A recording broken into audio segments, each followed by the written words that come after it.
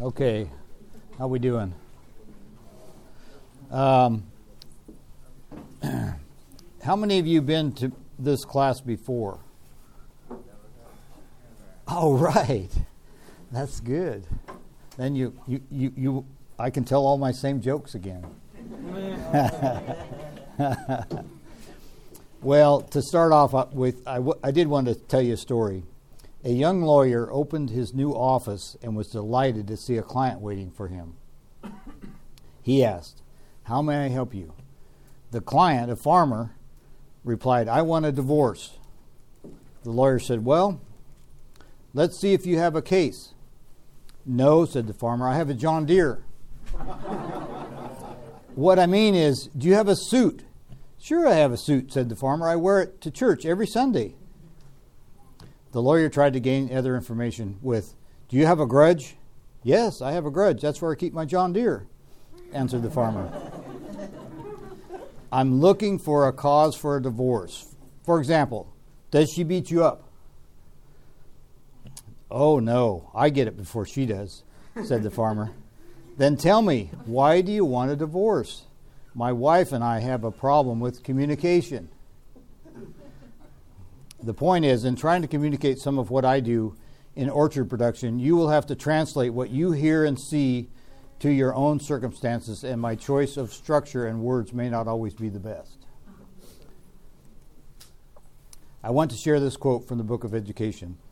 "Every human being created in the image of God is endowed with a power akin to that of the Creator. Individuality, power to think and to do. I give this to express that we each have our God-given individual thinking and ability to use. There are a lot of individual details in your circumstances. Glean what you can from this and many other sources and apply them to yours. Just because I do things a certain way doesn't mean it will be the same for you. It sometimes takes years to decide certain ways to do things based on circumstances, crops, spacing, money, farming philosophy, education, to name a few." With so many avenues to go down on this topic of orcharding, I plan primarily to go through my seasons for sugar plums, prunes, fall, winter, spring, summer, and certain aspects of other orchards because it may be helpful to cover a broader range. I recommend using your local university extension office or ag advisor for research and filter that with your own knowledge and ideas. Now, there are many resources available online. It's hard to miss getting lots of information, but also misinformation. Find someone with experience in your area. Visit other farms and farmers. Even where I live, what I do may not translate exactly to someone who farms in the dirt in the foothills just 15 miles away. Many times I think much of what I do is simple enough to be called farming for dummies. At least that is how I feel about certain aspects of what I do. What I present may not satisfy your interest or needs. I will try to keep this short enough to give time for questions. I would like to be more candid in my presentation, but in the essence of time, I will stick mostly to my words, and I'll try to allow some time for interaction. I'd like to have questions as we go along, but they had said, "Hey, could we do questions at the end?" And basically, I'm here to serve and to share within the realm of my experience. This is just a picture of our prunes. So just to maybe you wonder, sometimes people ask, well, what's the difference between prunes and plums?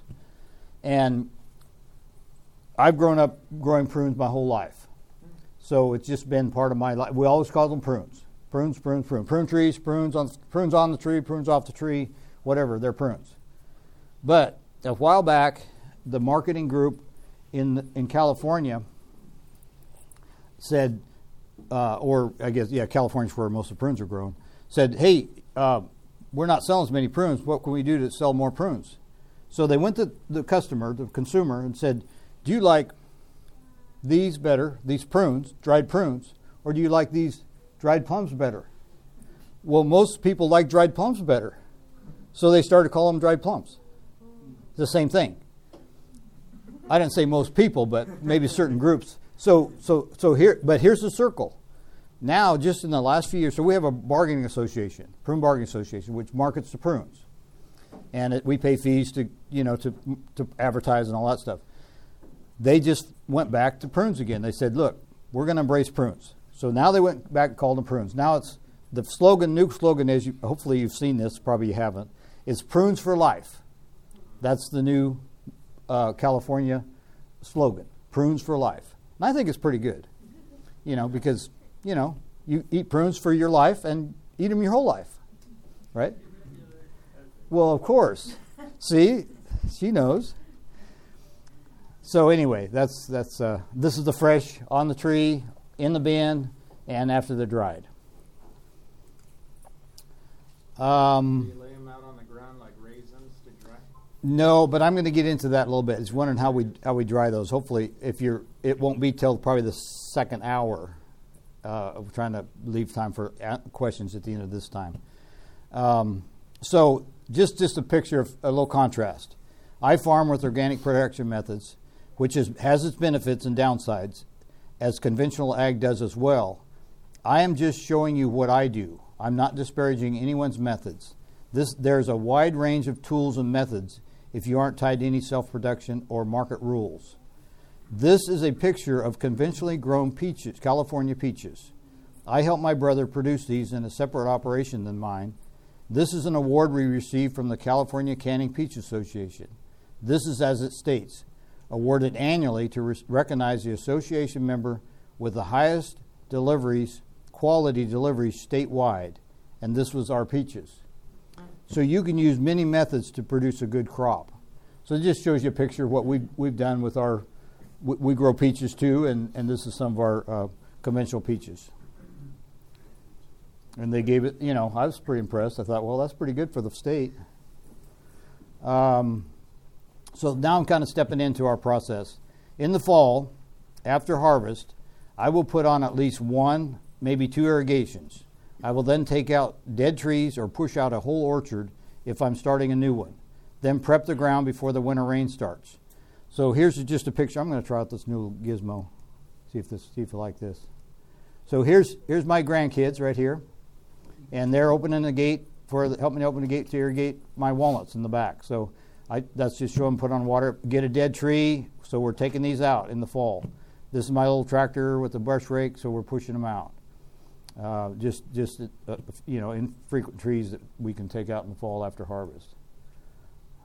Next slide. So generally, if I'm starting a new orchard, I will plant a rotation crop for a season or several years. That will be something like wheat, safflower, hay, or vegetable crop. Then I will be back to rip, level, and prep the ground for an orchard. During that time, I can pull soil samples and add amendments and plan my irrigation system.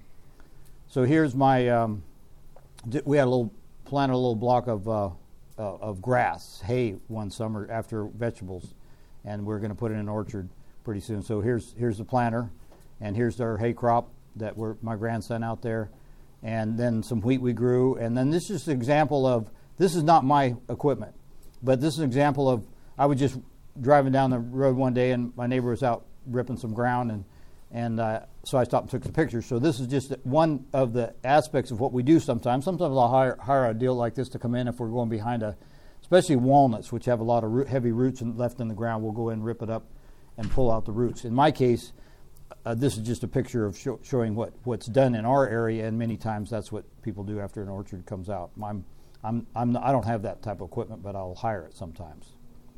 Let's see, anything else on that? Okay, so yeah, this is more my style. This is my tractor, and a little subsoiler. If I have a little deep ripping to do, I use something like this with a Cultipacker. So if the area is large, I will use a local surveyor to lay out the orchard grid and an irrigation supplier to plan the irrigation system. This is important to calibrate if going into drip type irrigation. Pressure, flow, trees water needs at summer peak to get all that stuff right. Neither one is needed if you have the time and knowledge to do a combination of both. Sometimes, because at times I'm putting both together to fit my needs. So, if some of you guys might have an engineering degree or something, you can do all that work yourself. This is the guy that I hired. He's been around his dad. He knew his dad, and now he's doing surveying work in the community. So he comes out and he helps me set my main points for the grid. He doesn't set up each tree spot. So what we do, he'll set up and say every 200 feet and put a marker in. And then what we will do is we'll take I just dip these in some whitewash paint so I can see them in the field, and then we set up a cable rather than tape, because he uses a steel cable as well, because you want something that's not going to stretch. Because when you go a long distance, pretty soon, you're going to be off. You want it to be right on. And so then we paint up our stakes, and then we take and mark a cable, and we put a mark where every tree is going to go. We take a little cable clamp, put a little ribbon on so you can see it when it's dragging through the dirt, and then we stretch it with these. We welded a foot place on here and a foot place on there. We just poke those in the ground. We pull them back to stretch the cable, and then we put the one end on what his mark that he's put in, and everything else we just go through with the stakes and buckets like the crew up here, and we fill in with our tree markers. So that marks our trees. In this case, I was doing a smaller block, so we did use the tape here, and it didn't have to be as perfect. So then we're just going with buckets. We're putting in all our stakes in.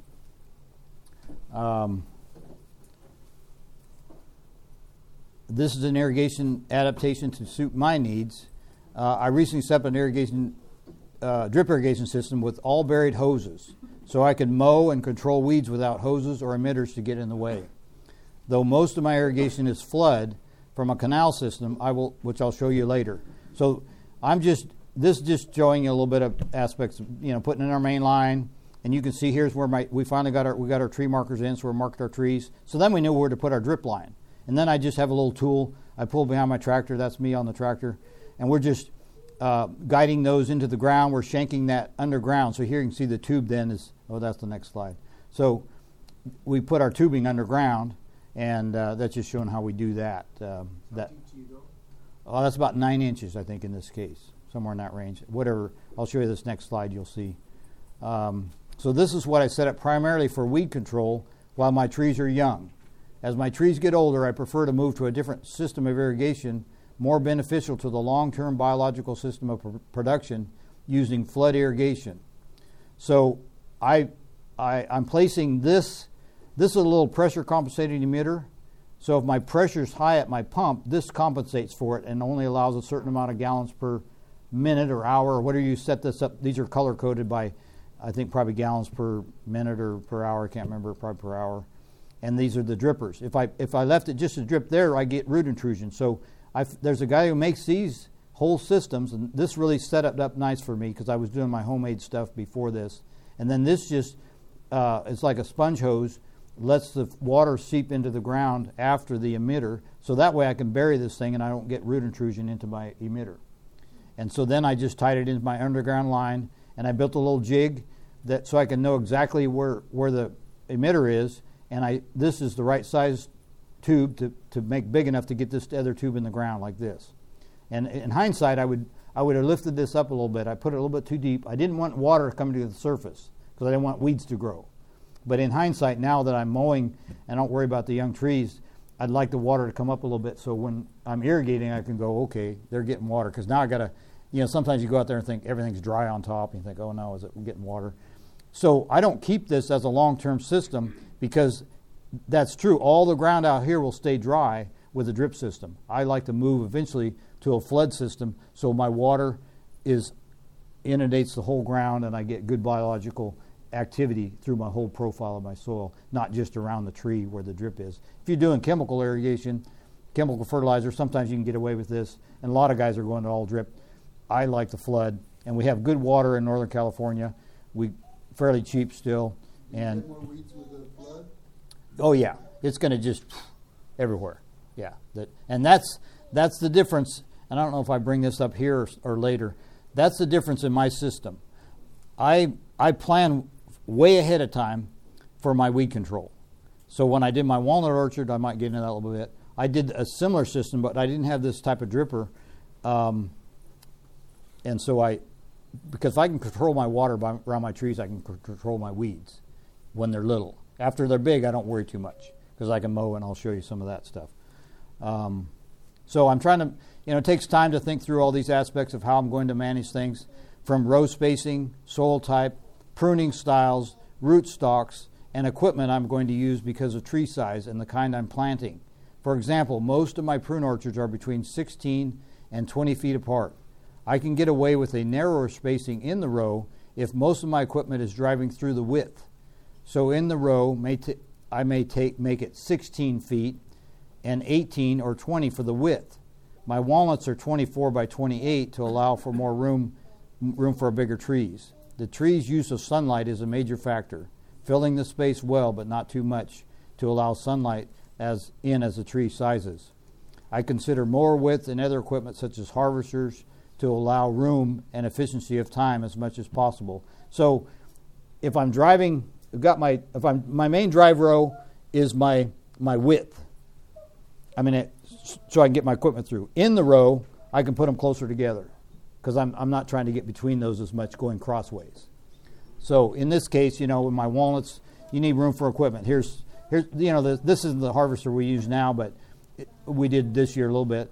This is pretty long equipment, and then this is my prune harvester. So this, you need some width in here to get this equipment. Plus, you're trying to catch all the fruit off as the tree gets big, to catch that full canopy. Sometimes you get some fruit jumping over the side here, so you need, width to catch all that. And then, of course, this is a 12-foot mower. We've got 10-foot. So you just, depending on what kind of size equipment, how much ground you got to cover at one time, and tractors and that kind of stuff. It may not be, if you're just walking through the field and you're using a weed eater, then, you don't need all that kind of stuff. But when prepping a new orchard, I will hire a laser leveler to set my slope, regardless of irrigation type, because I want the winter rains to flow off the field, not just for the slope of the summer irrigation, but for the winter as well. Sloping prevents wet pockets that will potentially kill the trees, and especially if the soil types are heavy and hold water. Usually I'm putting in a 1 to 2% grade depending on soil type and crop and length of run. Alfalfa, for example, needs a steeper grade to avoid standing water, which can kill it. It needs to get on and get off, especially in our area where it's hot. If you let that water sit and we get 100, what did we have this last summer, 115 or something like that, the high temperature? That water in there, if it sits, will kill that alfalfa. And, of course, it'll do the same thing to trees. And in the winter, if it sits, it'll kill the roots too. So this just is, we hired this guy to come in. We don't have this kind of equipment. He laser leveled our ground. If you're familiar with that, they set up a little thing that shoots a laser, and then you can just, on your tractor, it reads it here, and it just adjusts your bucket precisely where you want that dirt to cut and fill. Used to be we did it with old graders, and we'd stake it with red and green, red and blue markers for cuts and fills, and you had to physically look at the stake and try to cut and fill and match that. This just puts it down to the perfect. This is just a picture of showing you an example. This is one of our fields. We just were putting in our vegetable beds, and we had a heavy rain, and so we need that rain to get on and get off. And of course, we don't want it sitting there. It's not good for the vegetable ground either. And so we have our drain here. It's a low ground here. We just haven't cut it out. But that's just to give you an example of what can happen in the wintertime too, not just to get our summer irrigation off. This is an example of root. A heavy root stock we're using now. This is called a Crimps 86, and it's a plum peach hybrid kind of thing. And it's really vigorous, real strong, real nice root stock. We're kind of going to this type now. So I do most of my tree planting prep in the fall, after harvest, before the winter rains. I want to have a crumbly, dry soil when I do this, so it airs it out and doesn't pack. For replants with an existing orchard, I will backhoe out dead trees and roots in a 4 to 5 foot hole or deeper and add whatever dressing I have or I consider needed at that time.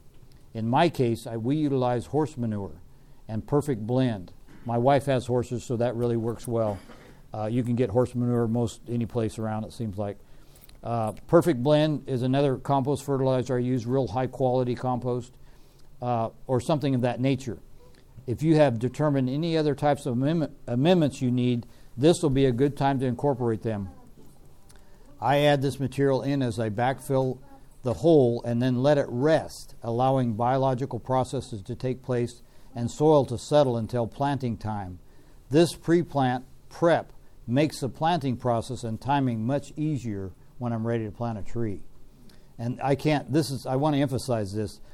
People call me and they want to plant trees and they want to do all this amendments and they want to fix it up perfect and all that stuff. And I'm thinking, you're doing that now? This is like 4 months ahead of time before I'm ever going to plant a tree. Or maybe if I'm doing an orchard, it might be 2 years. So then when I'm ready to put my tree in, I just wait for the right weather. Boom, got it in. I will not plant trees until later, in late winter or early spring when the soil and weather is right for bare root trees, not too wet. The exception is potted trees. I like to plant those in the fall, and I'll explain that in a little bit. Realize I'm describing my situation. I'm in California, and I'm telling you what I do. So plan for the trees you want. I keep this in mind when planting a new orchard, sometimes 2 years in advance. I usually have an estimate of trees I need each year and put in an order for that ahead of time. That's just for replants. A lot of times I have trees that have died. I got to replant them. But I got to get my order in early. If I wait to put it in order in the fall for spring planting, I may need to wait another year if the nursery doesn't have surplus. Most nurseries are planting to order now, not just speculating on sales. Used to be, you just call them up. Oh, yeah, we got extra trees. Nursery guys are not doing that so much. If you want trees, you got to order them, and it takes sometimes a year to get them. They'll plant them a year ahead of time, maybe 2. When I grew nursery stock, it took me 2 years to produce a tree. So I'd plant my root stock, and then I'd bud it in the fall, and then I'd grow that on another year on that bud, and then I'd harvest it next year. So it took a couple years to do it. They're getting quicker now, but sometimes they're doing tissue culture and all that kind of stuff. Let's see. So throughout the winter and spring, I prune trees. This is my daughter Elise doing some pruning, and this is some weed control I'm doing with a flamer. I found this to be helpful at very specific times, usually after harvest, after the first. I'm going to go back one here, just 2 actually. So I didn't explain this slide here, right here. So I want to just kind of go back to this a minute. This is my way of getting a nice big loose ground for my trees, and I'm taking. This doesn't show everything we're doing, but this is horse manure. We just dig a hole, then we kind of estimate how much we want. This is what I call my dressing.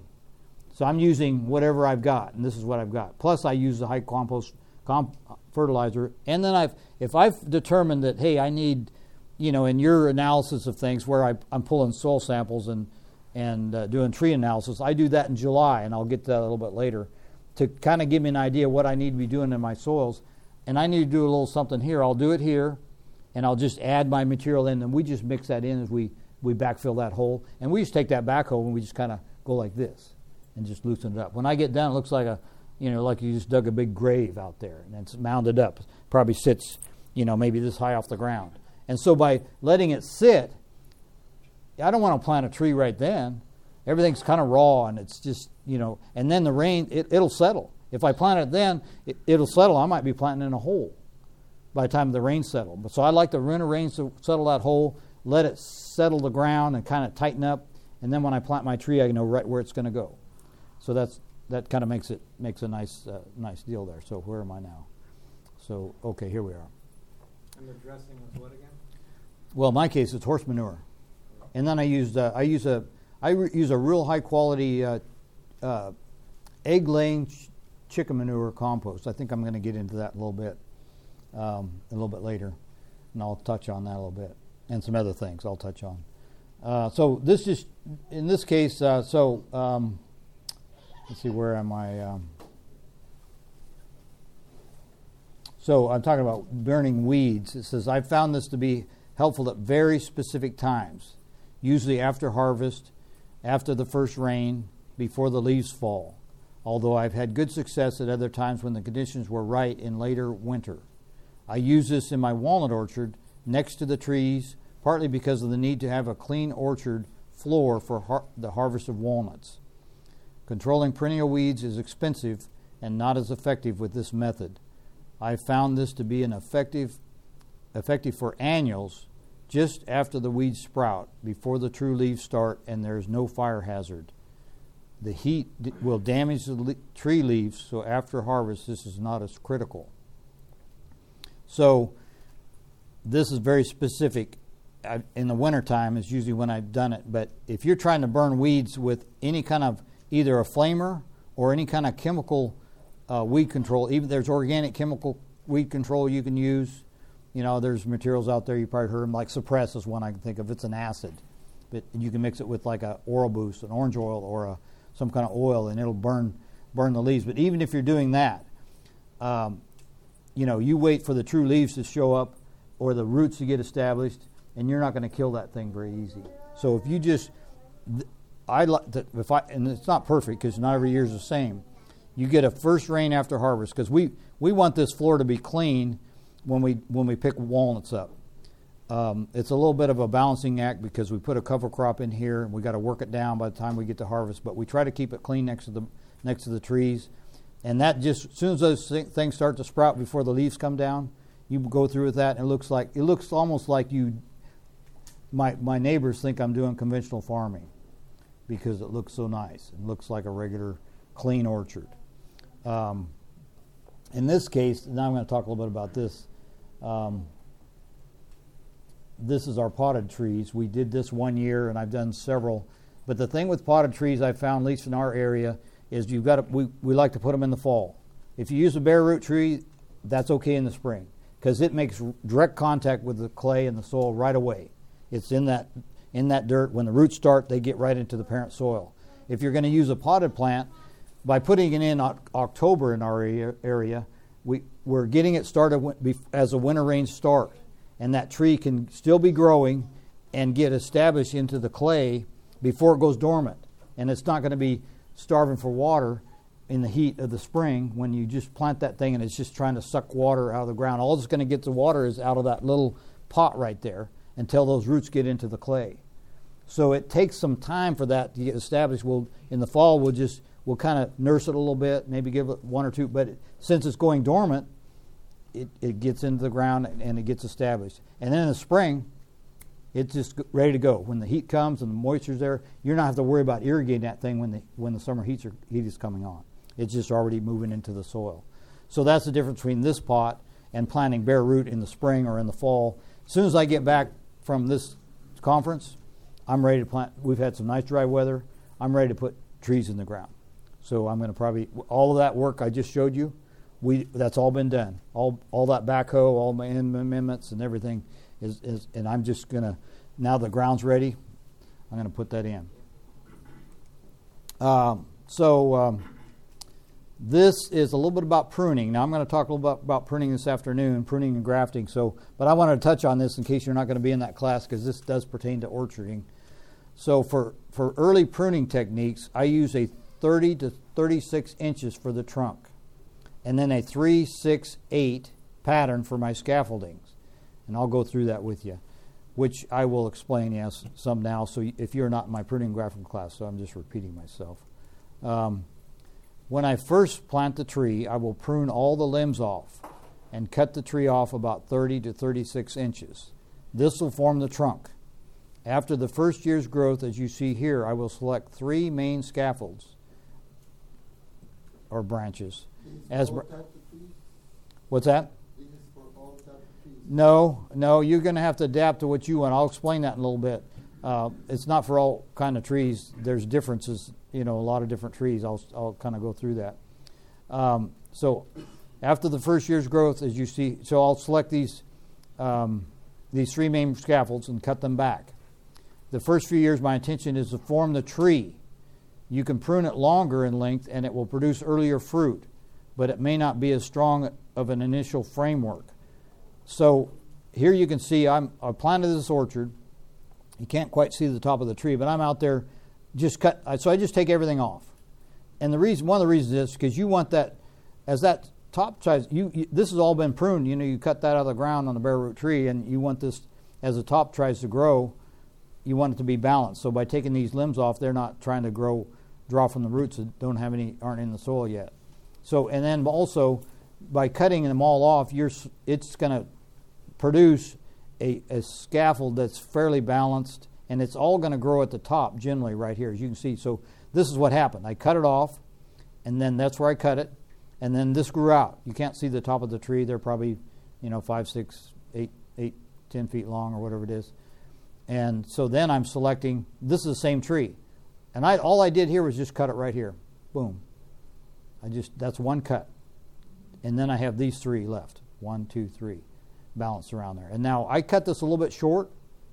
I look at this tree and I'm going, I probably should have cut it a little longer.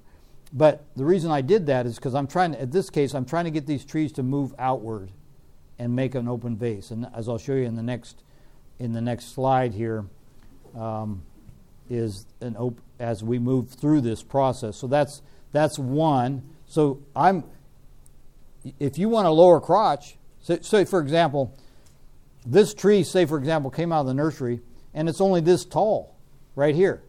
You didn't have anything more. And some of those potted plants I get, they aren't full height. They're not where I want them to be. So I'll plant them, and even though I cut them off here, I'm still going to, when it grows it grows next year, boom. I'm not going to cut it like this. I'm going to cut it off again because I want that trunk right there. I don't want it down here. So I'm going to let this tree, even though it might have pushed out here and pushed out there and everything else, and it grew up, say if it was only here in the nursery, I'll let it come all the way up wherever it's going to go, and I'll cut it again. So it might take another year, if it's a small tree, to get my trunk that I want. But in this case, this is my little orchard out here. It's pushed good, and I'm just taking what I want. So that's kind of what that's about. So the next year, you'll see here, I'm continuing the framework, and I select 6 limbs, plus or minus, to continue the structure of the tree. 2 from each of the 3 limbs a year before, gradually opening the tree. The next year, I will select limbs from those to make 8 to 10 limbs for my main structure. In this process, I keep in mind to encourage the growth and direction of my main primary limbs. I will generally not select secondary limbs from those primaries below my shoulder. Some because those will be in the way of tractor tires and harvesters as we move through the field. Also, if the secondaries are encouraged too soon, they will draw strength from the primaries. As the tree continues up to its full height, I will rope and eventually put a galvanized tree wire around the whole tree to keep it from breaking and falling apart as it loads up with fruit. So again, I'll be talking about this a little more. So I'm going to kind of look. So here's my next. So here's those 3. This isn't the same tree, but I'm just telling you. So those where I cut it. So this is what happened to it. I cut them here, boom, boom, boom, and here's what happened next year. These go up, 10, 12 feet tall or whatever they are. And so then I've got a lot of limbs there. What am I going to do? You start standing with that tree and you want to walk around it 3 or 4 or 5 times, and you can say, I'm tired of this. I'm going to go to the next tree. Because I can figure what to cut. But so if you have an idea, you're going to know what to do. So in my case, I'm selecting 2 off those 3. So here's my 3, here's my 6. Now there might be 7 in there because that was a little bit too low, and I didn't want to cut everything off because you need to leave. I don't worry too much about these little dinky things that are underneath in here. I'm just mainly, if you leave too much of these secondaries, these low ones, like I said, early, then you're going to rob the strength from your main structure of your tree, and these are going to take it and they're going to go off here somewhere, and your little main one's going to piddle out and it's not going to have any strength. So you need, when it's early, you need to focus that growth into the main structure of the tree that you want to keep. I don't know if you can see that well enough on here. Maybe it doesn't show up very good, but this is the next year. So this is the second leaf. This is my 3rd leaf. So now here's my 6 that I took off there with a bunch of other stuff in there. And so here's the 6. You can see they go up this far. There's 6 of those. And then I'm taking 8 off of those and keep my scaffold, my open. This is an open vase style. So you asked a question about for all trees. No. I've got another pruning style for walnuts, and I'm working on a different pruning style on my prunes now, not this same one. This is pretty standard for what I'm doing here. And peaches. Peaches you might not leave as much main scaffolds, but you can. So So then eventually, as it gets up to full height, I'm going to rope and wire it, put a rope around it, so because these will still be soft enough that they're going to come open, if you don't, and because you got gravity, of course, and then you got fruit. So here's my third leaf right there. So then so in the winter and early spring, when planting trees, I'm just digging a hole with shovels big enough to place the tree, because I've already done my major tree hole prep earlier in the fall. In the case of a whole field, all our deep ripping and soil prep is done ahead of time, like you saw with that big rig I showed you. At planting time, I'm just fine-tuning nutrients and using a well-placed, high-quality compost fertilizer, as well as beneficial soil bacteria mixed with liquid compost tea. I'm currently using Perfect Blend compost, which you can get various. It's a 444, 442, which also has mycorrhiza bacteria as well. And I use an 819 bacteria blend from Growth Products, and from Converter Organics, a 321 compost tea. There are many types of these available, and it doesn't need to be these. In my case, so let me just talk about that a little bit. So I'm just adding a little bit more at this time. It's not a big deal, but just to give it an extra boost, I add it's a powder. The 819 comes with a charge of kelp and molasses and some food for the bacteria, and it's a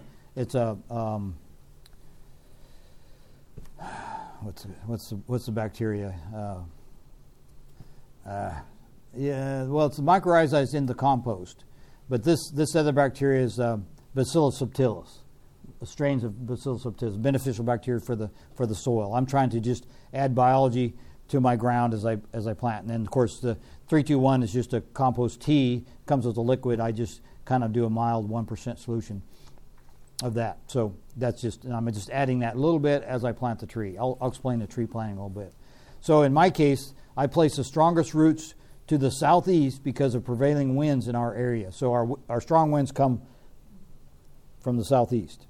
And so I put my strong root in the ground, if I can, as I'm planting it, to that direction, and it comes from the north. So that'll help strengthen the tree when the wind blows, strong roots on that area. I put the curvature of the bud union to the west to minimize sunburn, and generally plant the tree the same ground level as the nursery. Then I cut the tree off at the level I want my first limbs for tree scaffolding to develop, like we showed earlier, and completely whitewash the tree to prevent sunburn.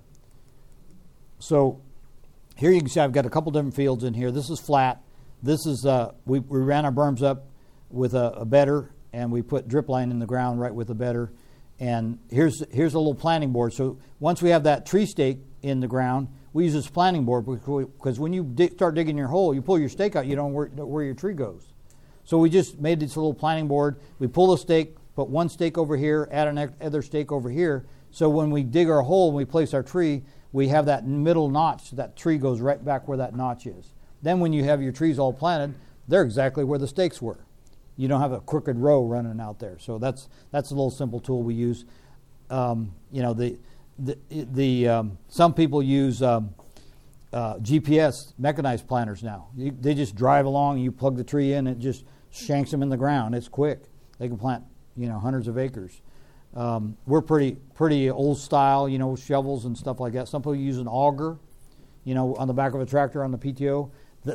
Those work if your ground's in good condition, you're not too wet. The thing I don't like about those, sometimes if your ground's wet, it'll create a sheen in there, and then your roots can't penetrate it unless you break it all up. It helps with the labor, but shovel, you can do quite a few trees with a shovel pretty quick if you're just getting with it, you're not dilly-dallying around. My wife and I used to just go out and I don't know how much, I have to calculate it every year because we have so many trees. I got to figure out how long is it going to take me to plant them, and what's my next project after that. So we kind of try to calculate what it takes to put a tree in. So here you can just see we're adding some of the compost tea. We're planting the tree. This is the school local Advent school comes out sometimes, and we just do what we're doing. And this time they came out, we showed them how to plant a tree and how to prune. And so this is the kids just there, and it's pretty neat. They're learning some skills about how to plant a tree. So that's a little bit about that picture. How we doing on time? What's our... So, just checking our time. Ooh, we're getting close. He's not going to get sunburned. So, yeah. So, whitewashing is important to prevent sunburn, which can cause secondary troubles with insect damage. These trees, meaning the trees where I'm planting, are coming out of the nursery from close quarters, and then being placed in as a single tree in full sunlight. So they need some protection the first year or two, or maybe more, depending on how your growth is and problem. A water-based latex paint is adequate. But for organic methods, I use a material called Surround, which is kaolin clay. And most whitewashes, that's what's in whitewash, is kaolin clay. It's just they use stickers to stick it to the wall or stick it to your trees. Now, in this case, because of organics, one year we had an inspector come out and said, "What's that on your tree?" And I said, "Well, that's whitewash." And she said, "Oh, you can't use that." I thought, "Oh, wow, that's great." So we had to make our own paint. But if you're not tied to some organic rule, then latex paint, whitewash is fine. It works good and it sticks to the tree, and it really doesn't. In my opinion, there's no big deal about it. But if you have to follow a certain rule, that's what it is. So the Surround you're using is especially it has some kind of adhesive to it. No. That's why I say I didn't mention. I mix it with a sticker like New Film P or some kind of sticker that's organically approved or that kind of thing. So the problem with that is I try to put it on after the winter rains. You could whitewash about any time as long as it's going to dry. In fact, we whitewash right after the tree's planted, generally because if you whitewash clear to the top and the buds are already starting to push, you're going to knock them off. And that's the other thing. When you handle that tree, you need to be careful you don't knock those new buds off. Even the little ones might be pushing at the time. And when you whitewash, that's why we try to whitewash right away, because you can paint that tree and it's not too big of a deal breaking them off. So we put it on after the winter rains because it does not stay on as well as a regular paint. So this just shows you my a picture of. So I had a friend of mine just a few weeks ago. I thought he might be in this class. He's here. He sent me this picture. He says, "Hey, what's the matter with my tree? What's getting into my tree?" And I'm thinking, "Oh, yeah, you didn't whitewash it." So he didn't whitewash it. So you got sunburn, and you got insect infected, and that's what happens. So by whitewashing it like this, you're going to help protect that tree because it doesn't have that, it's like you going out in the sun, taking your shirt off and what's going to happen? First burn of the year is like, ooh, yeah. Well, that's like these little trees. They need some whitewash. They need some sunscreen. That's what they're getting. So this is my granddaughter, and this is a generational activity. I did this when I was a kid. My kids did it, and my grandkids are doing it.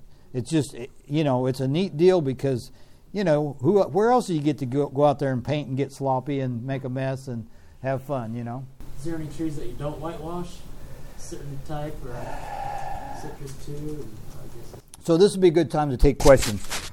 He's asking, is there any certain type of tree that I don't whitewash? Not my fruit trees. If I'm planting an orchard or anything like this, I whitewash them. I can't, maybe an ornamental. I don't know. I don't grow citrus and stuff like that, so I don't really know. But generally, if there's a chance of getting sunburn out of a nursery, I'd paint them. Yeah. So you're asking if it's just the young trees or when they're more mature? No, just the young trees. Once they get a hardy bark, it's the same thing conventionally. If you want to, not that you're into that so much, but a lot of people put a tree protector on them. It's a cover. It's a little sleeve, and they advertise their tree, like Dave Wilson or Cher Gold or whoever Fowler. And a lot of that's more for Roundup protection because when the trees are young, it'll absorb that herbicide and hurt the tree. But it'll act as a sunburn protector too, except sometimes it acts as you go in there's yellow jackets and there's other things hide in there too. Or if it comes off, then your tree's not protected. Anyway, somebody else have a question? So I'll take some time for questions now because I think we're going to take a break here pretty soon. Is that right? Well, I've got 15 minutes for a few questions, or I can go to the next slide. Yeah. So if you have a sunburned tree like that, can you save it, or you just replant? So if I have a sunburned tree like this, can I save it or just replant it? Well, early on like that, it's going to have scars larger as it grows. I would probably try to work with this tree. I would paint it and try to keep it if it's not if it's got some viability on the other side. If it's really hurt it, and this has insect damage in it as well.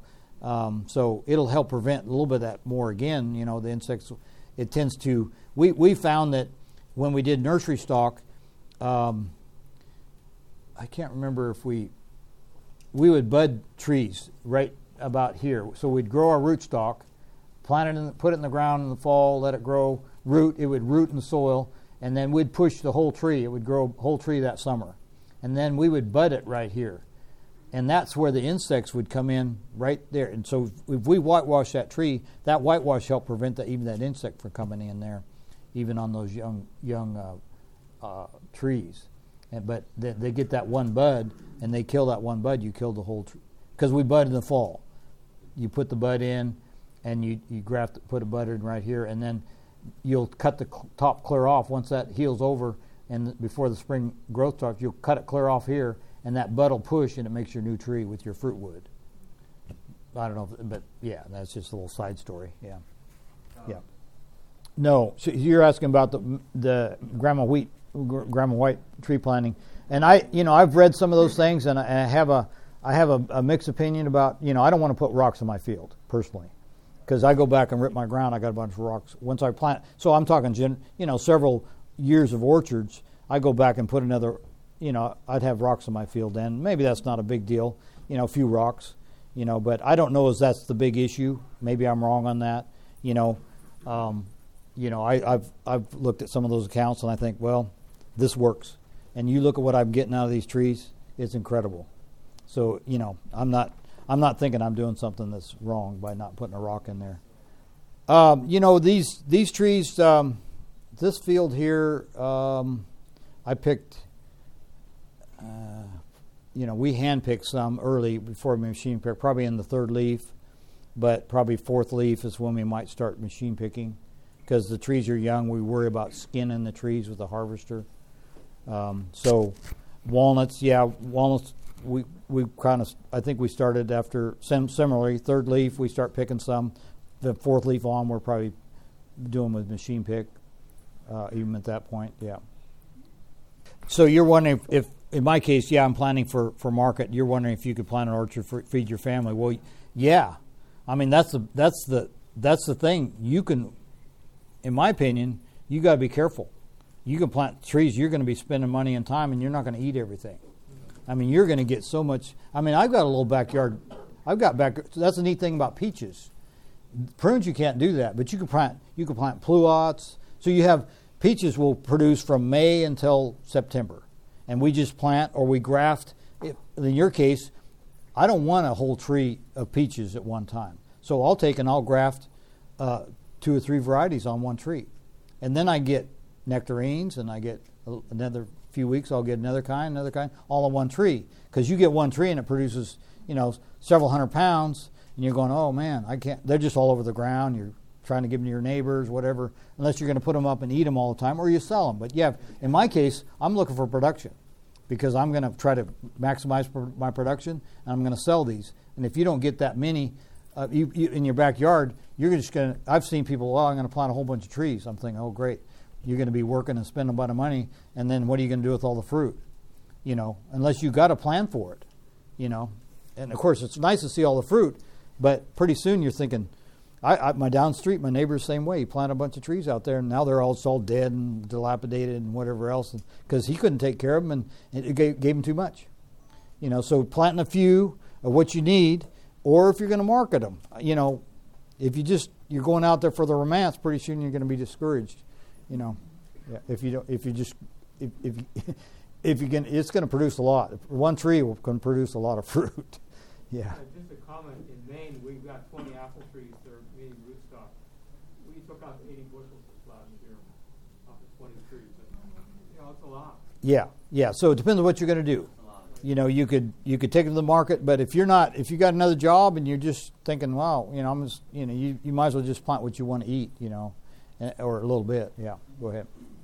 The damaged tree there from the sunburn, isn't that scar going to be there most of the life of the tree? So it's handicapped for the. Yeah, you're wondering about this picture of the damaged tree with the scar. Yes, that's true. That's why you want to whitewash. And then your question about what to do with the tree. Yeah, you know, it might heal and it might come around, because in another pic farther on, I don't have time to show it, we get what we call gall on walnuts, if you're familiar with that, walnut crown gall. And it's like a cancer on the tree or on the trunk around the base. And we carve that out of there, and we chisel it and we burn it, and we you know, so it takes the gall feeds on the main tree. So you got to almost surgery. They take that out, and it'll eventually, unless it's too big, it'll eventually heal over and close up if you got it all. But in a case like this, when they're young, it's hard to overcome that damage. That's why I'm emphasizing whitewash the trees when they're young. Yes. You mentioned wiring. So you're asking about whether I have pictures of tying the trees with wire rope, and then you have something called burrs. I was just thinking about birds. Oh, birds. From birds. Okay. Yeah, so yeah, with a lot of orchard, it's not as bad because you have, you know, your birds don't do quite a bit. But if you have, like in my case, you know, what I do about birds, cherries are a problem. So we've got cherry trees. Cherry trees will get 30 feet tall or bigger. And so, you know, those are close to my house more so because I don't have a cherry orchard. And so I'm a little more watchful of those. I don't worry about the birds taking too much off the top. But if I'm really protective, I'll go after the birds. I've used nets, but it's hard to do. And so I just let the birds take some and I get some. And usually I get enough off the bottom. The only problem is now I'm pruning my trees short for my backyard use. And I've got some pictures in my grafting class, pruning class, of what I'm doing with those trees and why. And so I'm just taking. So that's a problem. If you have a short tree, the birds are going to get the short ones too, you know. And so I'm after them, you know. We used to have a little outside sleeping area, and I'd just take my shotgun out there with me, and they come in the morning, and I'd go after them. And the crows are smart, you know. And blue jays. You can usually keep the crows out because they're big, and blue jays will come in and they're in, they're gone, in and gone all day long, and you know it's going to be a problem. I don't know unless somebody, you know, there's big companies that use these bird eyes and owls, and those might work. I don't know. I've done some work with those, but after a while they just know what they are, and you got to move. So they do noise things that put off a noise to try to keep them out, and I'm not sure. What about hanging reflective stuff? Reflective tape. Some people have done that. I don't know. I've never really have a lot of knowledge about that. Yeah. Work good for you? Okay. So there you go. Maybe it works okay with that reflective tape. Question in the back? Yes. You could describe this rope or wire. Oh, yeah. So at a certain point, the tree. Talking about when to put rope and wire. At a certain point, your tree's going to get the height you want. And that's why I try to focus my main limbs, because that's where you want to put I put my rope is usually when the tree's not fully developed, but it's still going to pull a pretty heavy load, and you don't want it to fall apart before you get a wire on it. And so maybe after 5, say 6 years or so, then you kind of got your structure, and then we'll go with a galvanized tree wire. I don't think it's a 16 or I can't remember what gauge it is, but it's soft, and we take a string a roll out the end. It comes on a big roll. We put it on a reel, and we'll pull it down, and we just take a ladder, and we'll go around the tree. Usually you put it through a stake with a loop in it so you can kind of get it where you want it and come around and go back up the ladder and tie it. And then you just kind of keep it. It stays there the life of the tree. The limbs will go right into the wire. And generally haven't had to wire it more than just that one time. If the tree is real heavy like peaches, sometimes 2 wires, it wants to break early and you go bigger, because we used to machine harvest peaches and we didn't have to worry about how big they got. We just let them get real big, as long as they weren't bigger than the ladder. Yeah. Where I live, they put these stakes to hold up the limbs when it has heavy fruit on it. That's right. Yeah, and I don't like that personally. I hate propping and putting props out and put them back in. So if I can get my tree balanced, the downside is when the whole tree starts to lean, that's when I would use a prop. Not for each individual limb, but this time of year we've had to go back and prop. We had some heavy rain early. The leaves were on the tree. The winds blew, and it moved. Some of them laid them clear over. And so you have to get out there. We prop them back up, and we try to get them to reroot. Some of those, that's hard to recover some of those if they've gone down too much. That's why we try to put that root. And we like this new rootstock. This new rootstock, it's like almost bulletproof. You just put that tree in there, and it stays there. It's just like in the ground. And that's a neat deal. So that's the thing with rootstocks, and I think I'll get into that a little more in my pruning and grafting class. But do you thin out the fruit so that they develop the yeah, so you were asking if I thin the fruit on peaches? Yes, and I'll talk a little bit more of that on pruning. But yeah, generally I would say most people that aren't used to thinning don't thin enough. You need to take off a lot of fruit to get your fruit to size on peaches. Yeah. Do you have a problem with peach curl? Yeah, the question is, do I have a problem with peach curl? Yes, and I think I'll get into that a little bit here in the next slide. No, this is walnuts, but yeah, pest control. I'll talk about pest control. Yeah, there's several things we can use depending on what you want to do with your deal. Coppers. We use a material called peracetic acid. It's just a bactericide, kills pretty quick. So copper is probably one of the main ones we use for that, but there's others. How often do you I usually just put on once in the winter. This is about now. When I get back from this conference, I'll put on Yes. If you grew apples and pears, would you prune them differently? If I prune apples and pears, would I prune them differently? Yes. Generally, I try to. I don't. Well, it depends. I mean, depending on what you're trying to do. If you're trying to fill with an open vase, I probably do pretty much the same. But they want to grow straighter and narrower. So you have to generally cut them to get them, like cherries. You got to. I do more bench cuts, which now I'm kind of advising against bench cuts in some cases. But you do more bench cuts. You're trying to cut it to move that tree to move wider, more open, because you've got space to fill. If you don't have to fill that much space, if you're just doing a backyard, I start to plant my stuff 10 feet apart, and you could probably plant them closer if you prune them differently. Prune them straight up like a Christmas tree. So there's different ways you can prune them. But a cherry tree wants to grow big. Apples too. So I generally prune them the same, kind of open them up because I've got room generally. But if I'm doing a narrow spacing, I won't prune them. I'll let them go straighter and not quite so open. And I'm favoring more of an erect pruning style, just because of this open vase style tends to need wiring and propping and opens up more. It exposes more of the limbs to sunburn and stuff like that when the afternoon sun. So anyway, that's just so. I don't know if I answered your question. Yes and no. Call that central leader? Yeah, we do central leader on somewhat on this new pruning style I'm doing is more of a, but I do 3 rather than 1 on that open. 3 central leaders? Yeah, 3 central leaders, 3 or 4. Yeah. So anyway, I think we're out of time here. Need to take a break anyway. At 10:15, is that when our next class starts? 10:30. 10:30. So we'll take a break and then we'll come back and take a look at this again. Yeah. Yep.